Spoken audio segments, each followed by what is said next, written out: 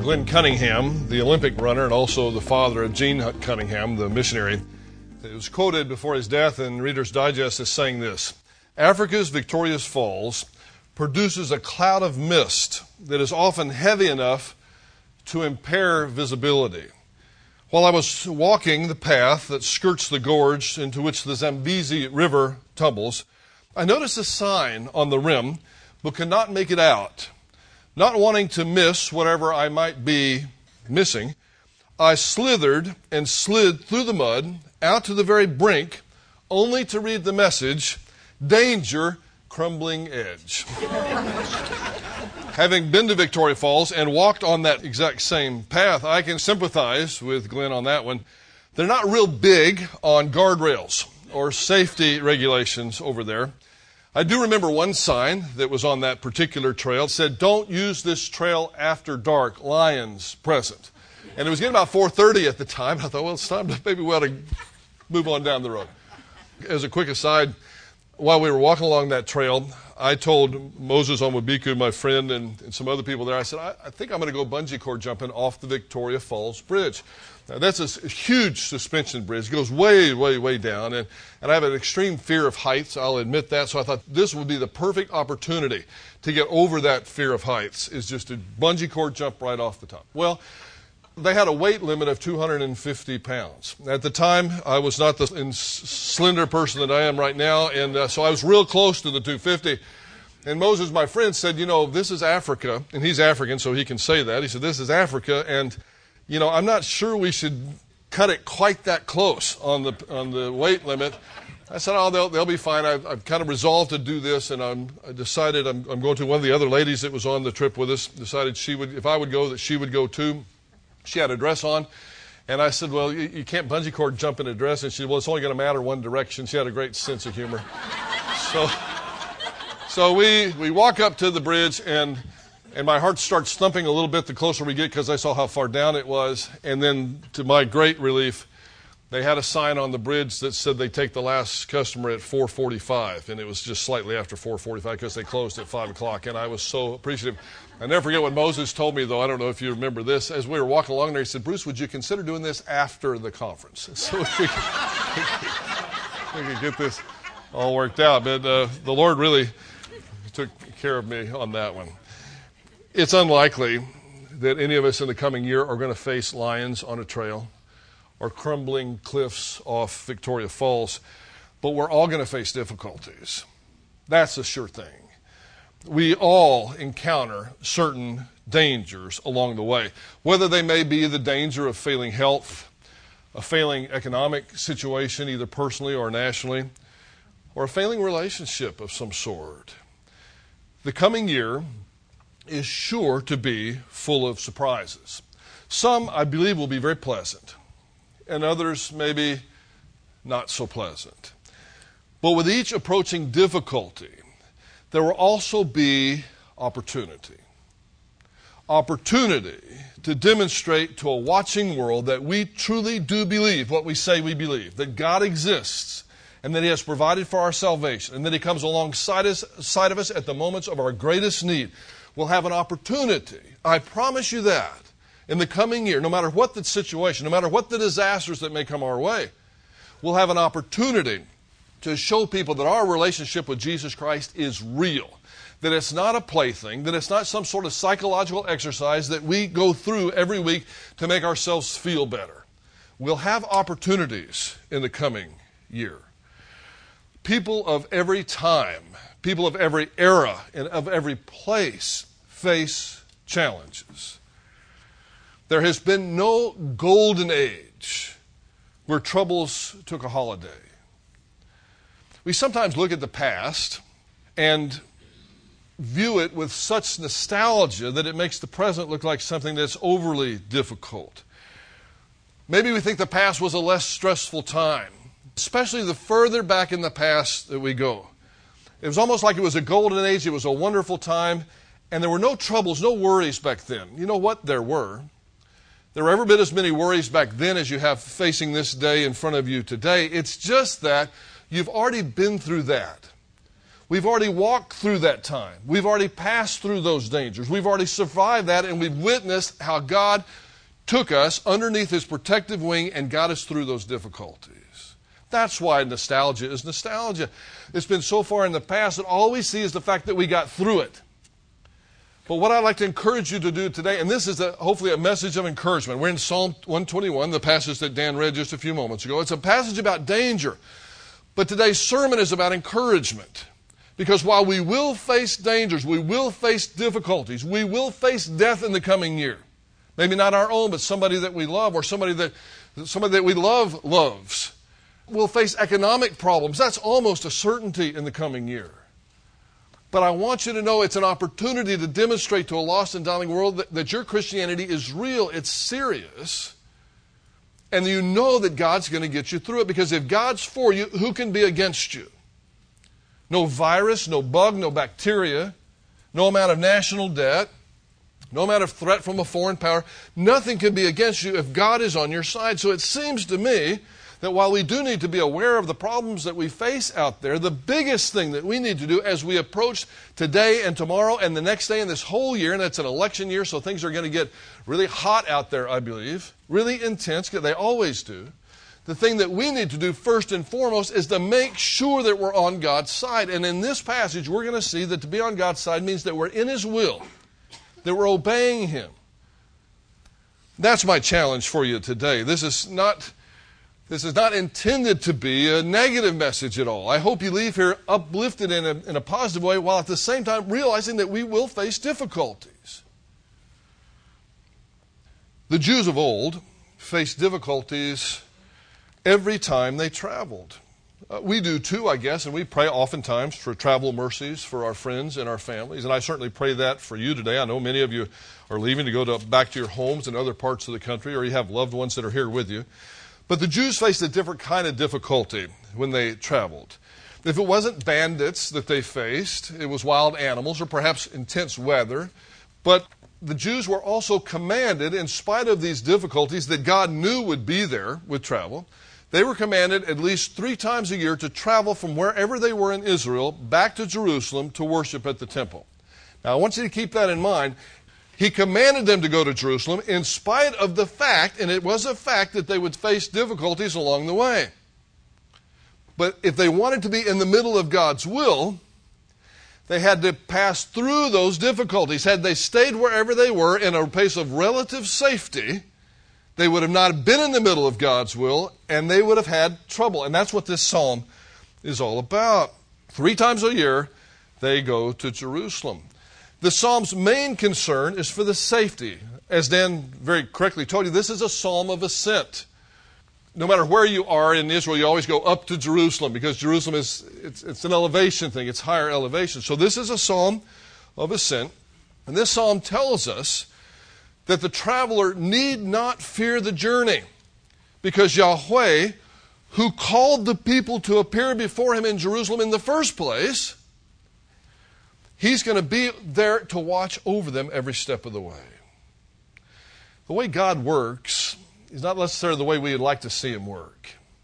We would like to see us all be pain-free, disease-free, economically prosperous, with great relationships all the time.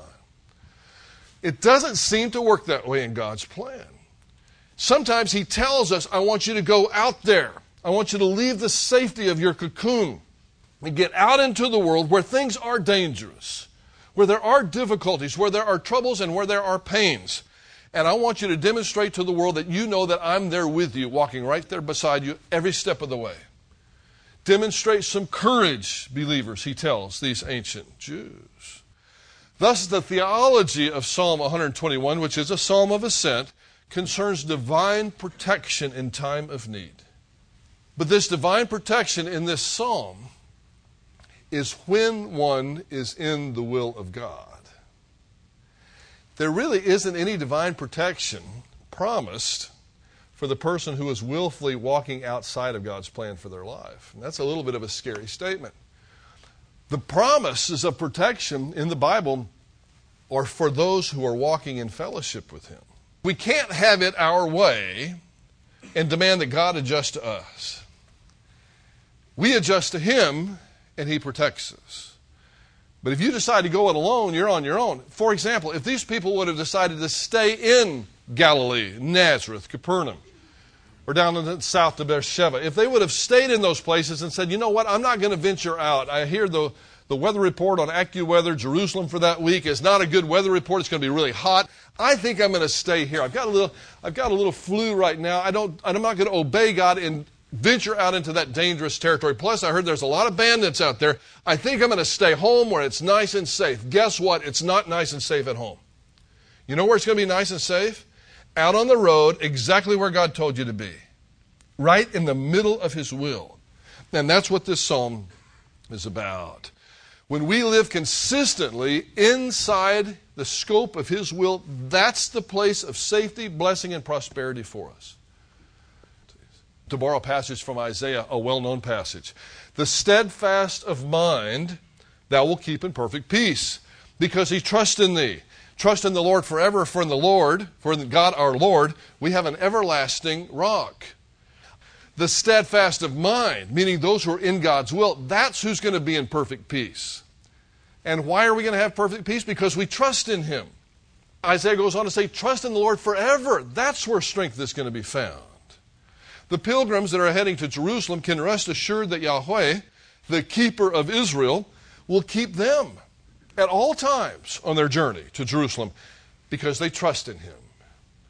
They rest assured because they trust someone who knows of the dangers that they face, who loves them deeply, and who has the ability to rescue them from whatever danger they may encounter as they faithfully submit their will to His will.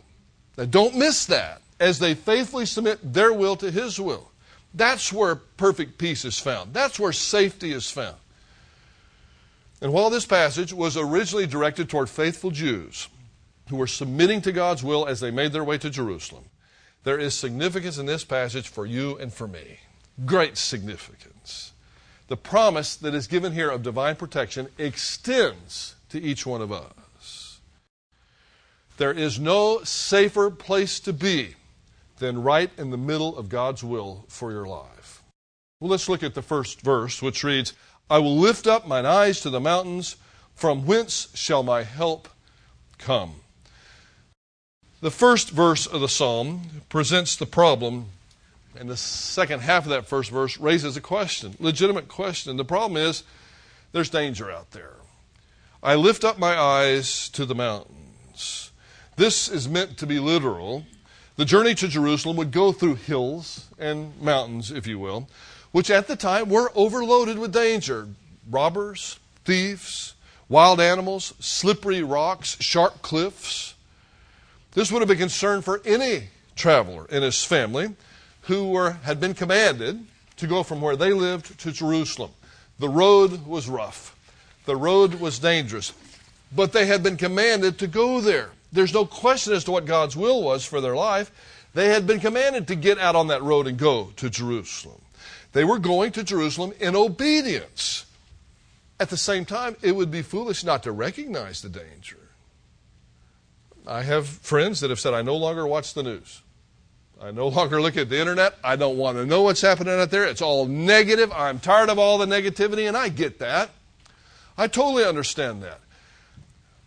But that's not the way to solve a problem. If you've got a big lump underneath your shoulder in this lymphatic area, it's not going to be a real wise solution to ignore the fact that it's there. The wisest thing to do would be to recognize that there's a lump there and at least go to somebody who can maybe tell you, is it a danger or not? But to stick our head in the sand like an ostrich and act like there are no problems, that's not a problem-solving situation. That doesn't help anything. It's just going to get you shot in the rear end if you're an ostrich, because that's the only thing sticking up. I mean, you're in big trouble.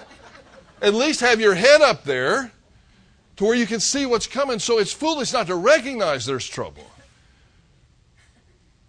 But it's also foolish not to go just because there's trouble. Because this passage tells us where the help is going to come from.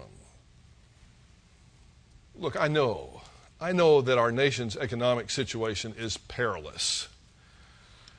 We can pretend that it's not, but it is.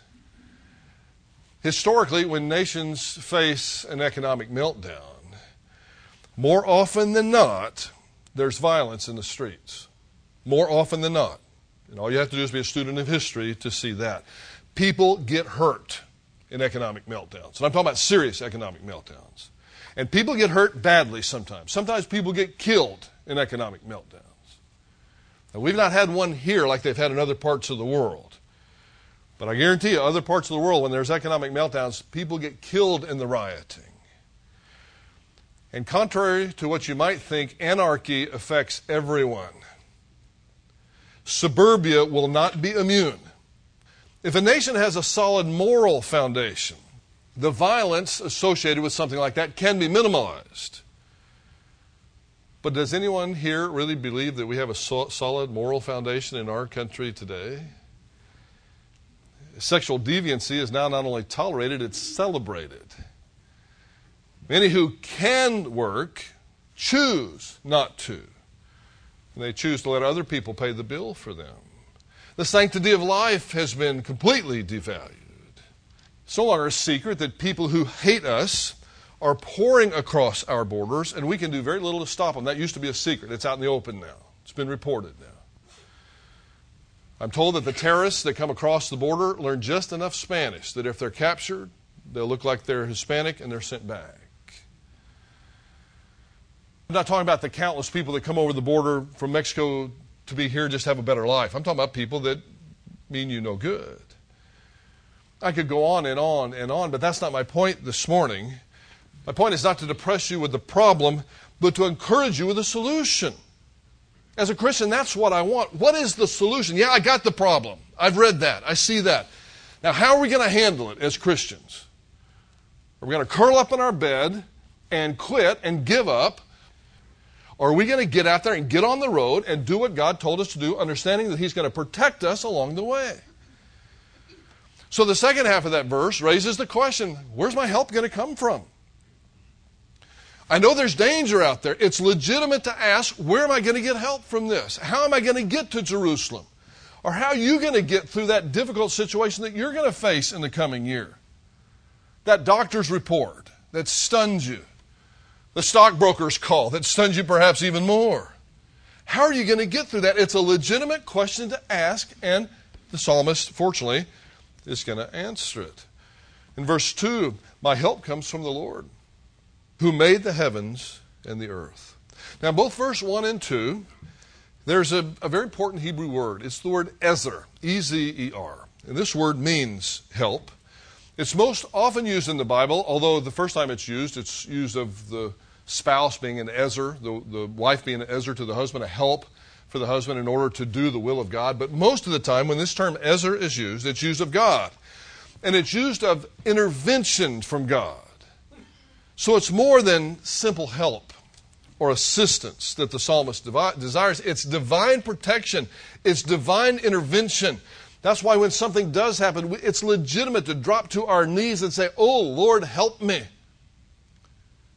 It's legitimate for us to go into our private place to pray, say, oh, Lord, help her. Help him. That's legit. That's the Lord being an ezer. So this is more than just although He does it, this is more than just the day-to-day routine help. This is special help in time of need.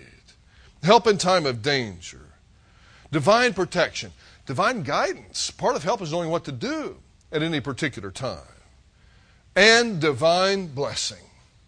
That's why I said a moment ago, even if this year becomes very difficult for you, and I know some of you have faced difficulties even recently, but I can tell you this, that God can bless you through that difficulty. I'm not talking about just getting you through it. I'm talking about He can bless you through that difficulty. That's this word, ezer. Such a powerful word, a very important Hebrew word, one of the most important words in the Hebrew Bible, ezer, and that's what's used here. From whence shall my ezer, my help, come from?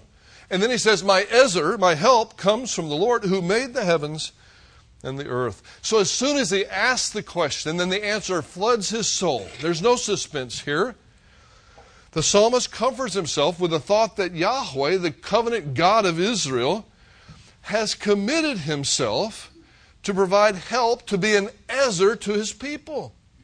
And once more, while this passage was specifically written to Jews who were on their way to Jerusalem to celebrate worship there at the temple, the overflow of this passage comes to you and to me. Oh, please understand this today on this first day of the year. It comes to you and to me. God has committed himself, the eternal God of the universe, the one that made this place in the first place, has committed himself to help us, provided we're in his will.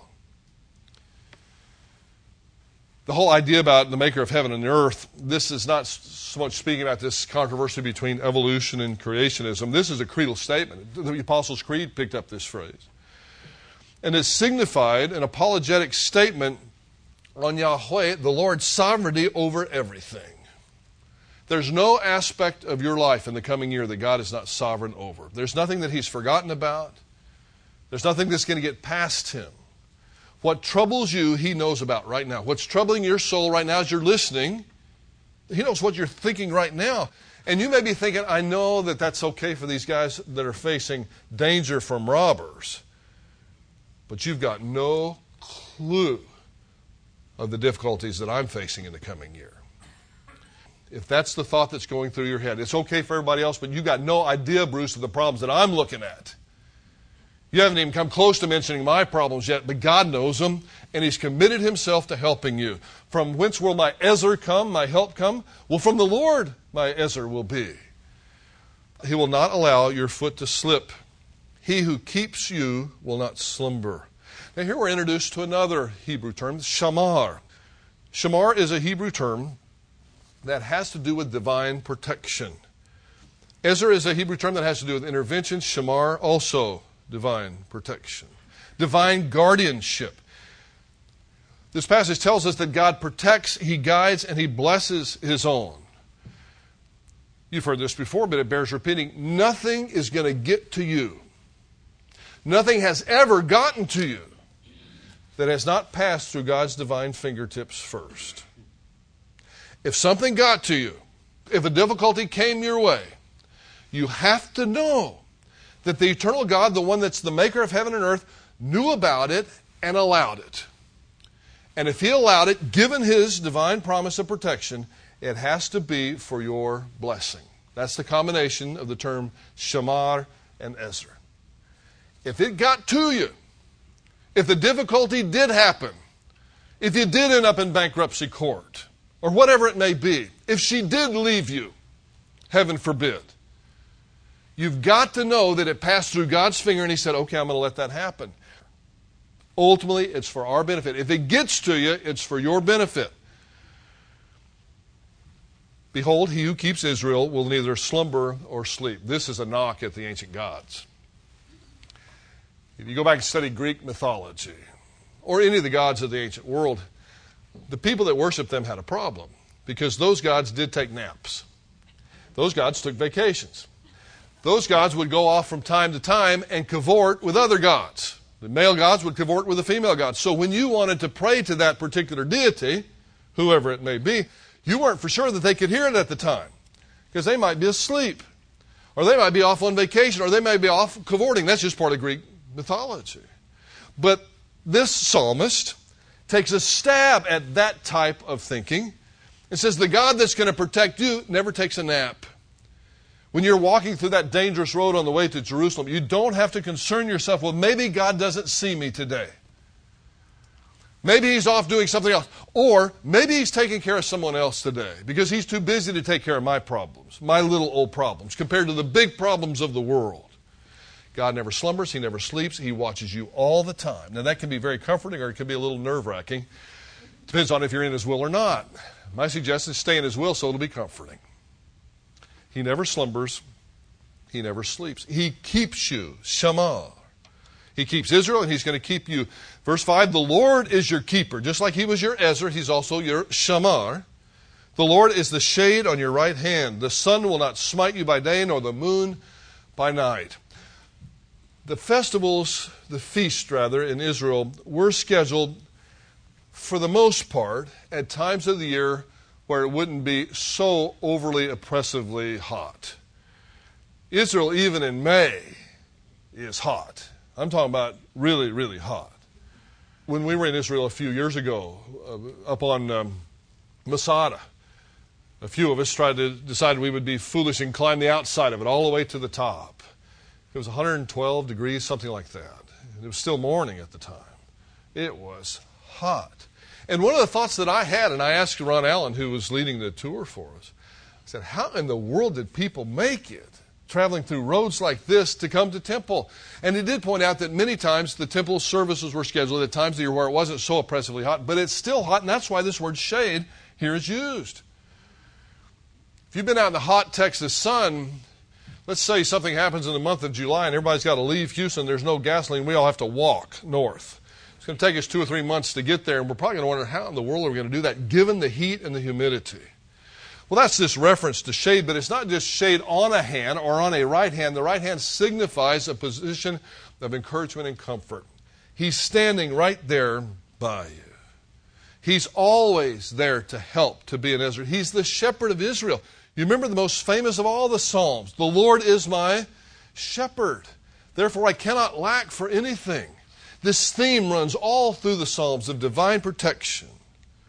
Regardless of the happenings in life, whether at work or at home, whether asleep or awake, whether in a safe country or whether in a dangerous country, or a safe part of town or a dangerous part of town, the Lord is there to help and protect. What a God we worship today. It should encourage us to enter this new year with all of its uncertainties, encouraged to know that the maker of heaven and earth is on your side, and He's going to take care of you. Either He will rescue you from the disaster or He will rescue you through the disaster, but either way, you'll be rescued. And if you stick with Him, you'll be blessed on the other side of it. And I'm not just talking about in eternity. I'm talking about in time. Chuck Swindoll said one time that if you preach to suffering people, you'll never lack for an audience. And I recognize that. And I know that everybody in this room, and I'm not being hyperbolic or exaggerating in any way, I know that every single person in this room has issues in their life that are troubling and are difficult right now. And the reason I know that is because we live in a fallen world. If you don't have difficulties right now, you either had them yesterday or you'll have them tomorrow or you'll have them the next day. I know that, and I'm sensitive to it. And that's why when I thought, what could I bring to this congregation this morning to preach something from my heart to your heart, to let you know that there is encouragement for the coming year, I thought of this passage. There is so much discouragement out there. And I know that there are things that other people should be discouraged about. But Christians, when God is on our side, we have no real right to be discouraged or scared. We should be encouraged and hopeful. And that's what this psalmist is telling these people. And then in the final 2 verses, the Lord will protect you from all evil. Now that word evil is ra, Hebrew word ra, and it means not just evil in the sense of bad stuff, witches and goblins, that kind of bad horror movie kind of bad stuff. It means calamity. It means disaster.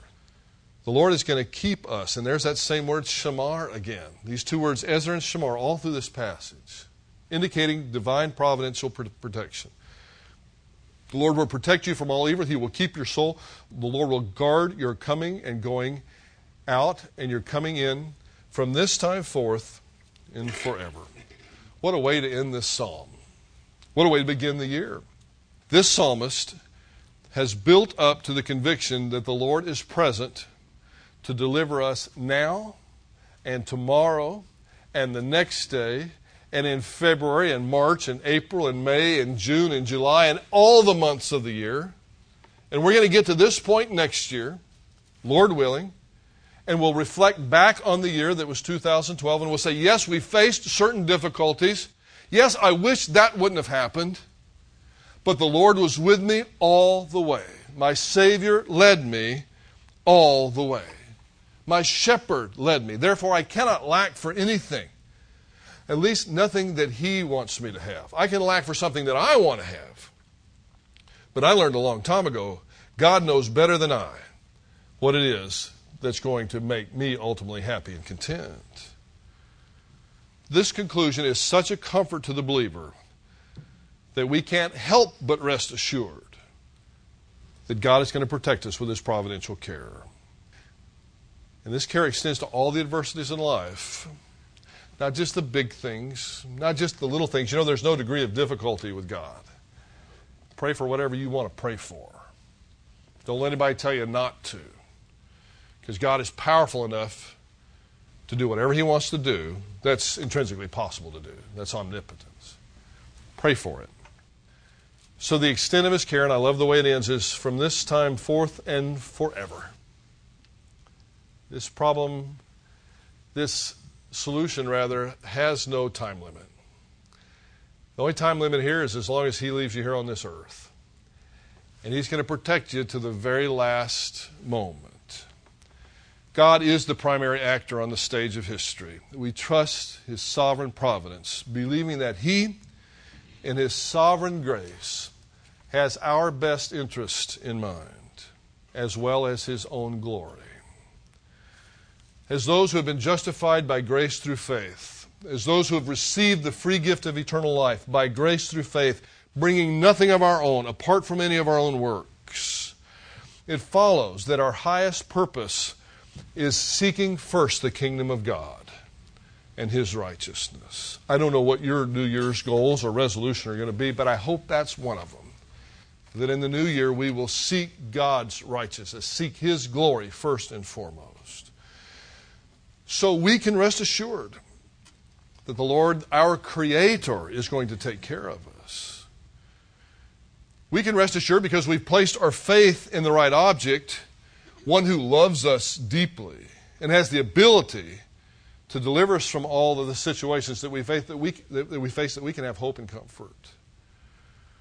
If something should happen that's unexpected, then the believer must process that data through the lens of faith, knowing ultimately that God is going to make all things right. It was Christmas Eve in 1875, and Ira Sankey was traveling on the Delaware River on a riverboat when he was recognized by one of the passengers.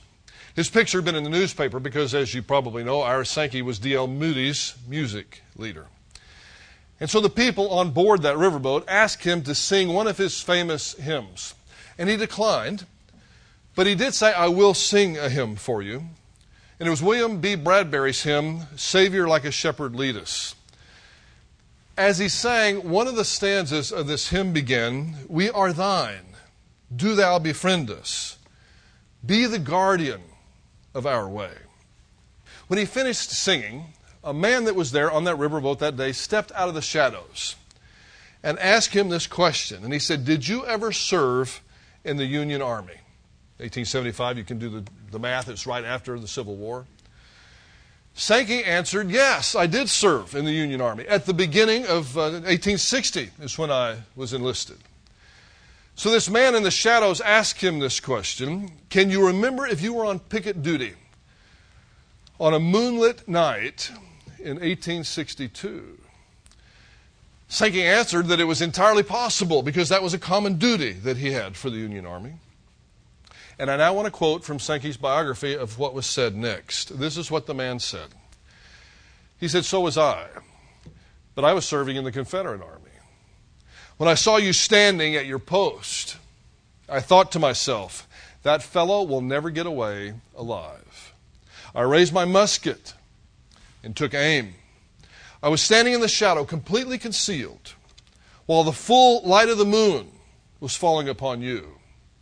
At that instant, just as a moment ago, you raised your eyes to heaven and began to sing. Let him sing his song to the end. I said to myself, I can shoot him afterwards.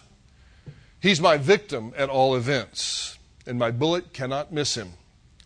But the song you sang that night was the song that you sang just now.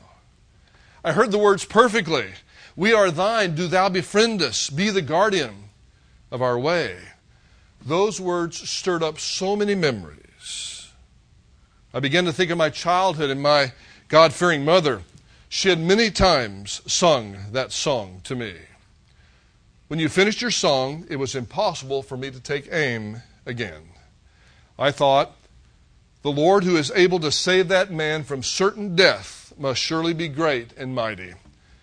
And my arm of its own accord dropped at my side. I don't for a minute pretend to know with certainty the specificity of the events that the new year will bring. No one knows that except for God himself. But I do know this: the most secure place that we can possibly be is right in the middle of God's will for our lives. Taking reasonable steps to prepare for coming difficulties is perfectly wise and legitimate. But in the process, don't forget what is by far the most important thing.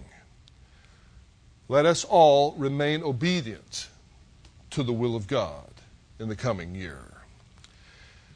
We can rest assured because we trust someone who knows the dangers that we face, who loves us deeply, and who has the ability to rescue us from that danger as we faithfully submit to his will.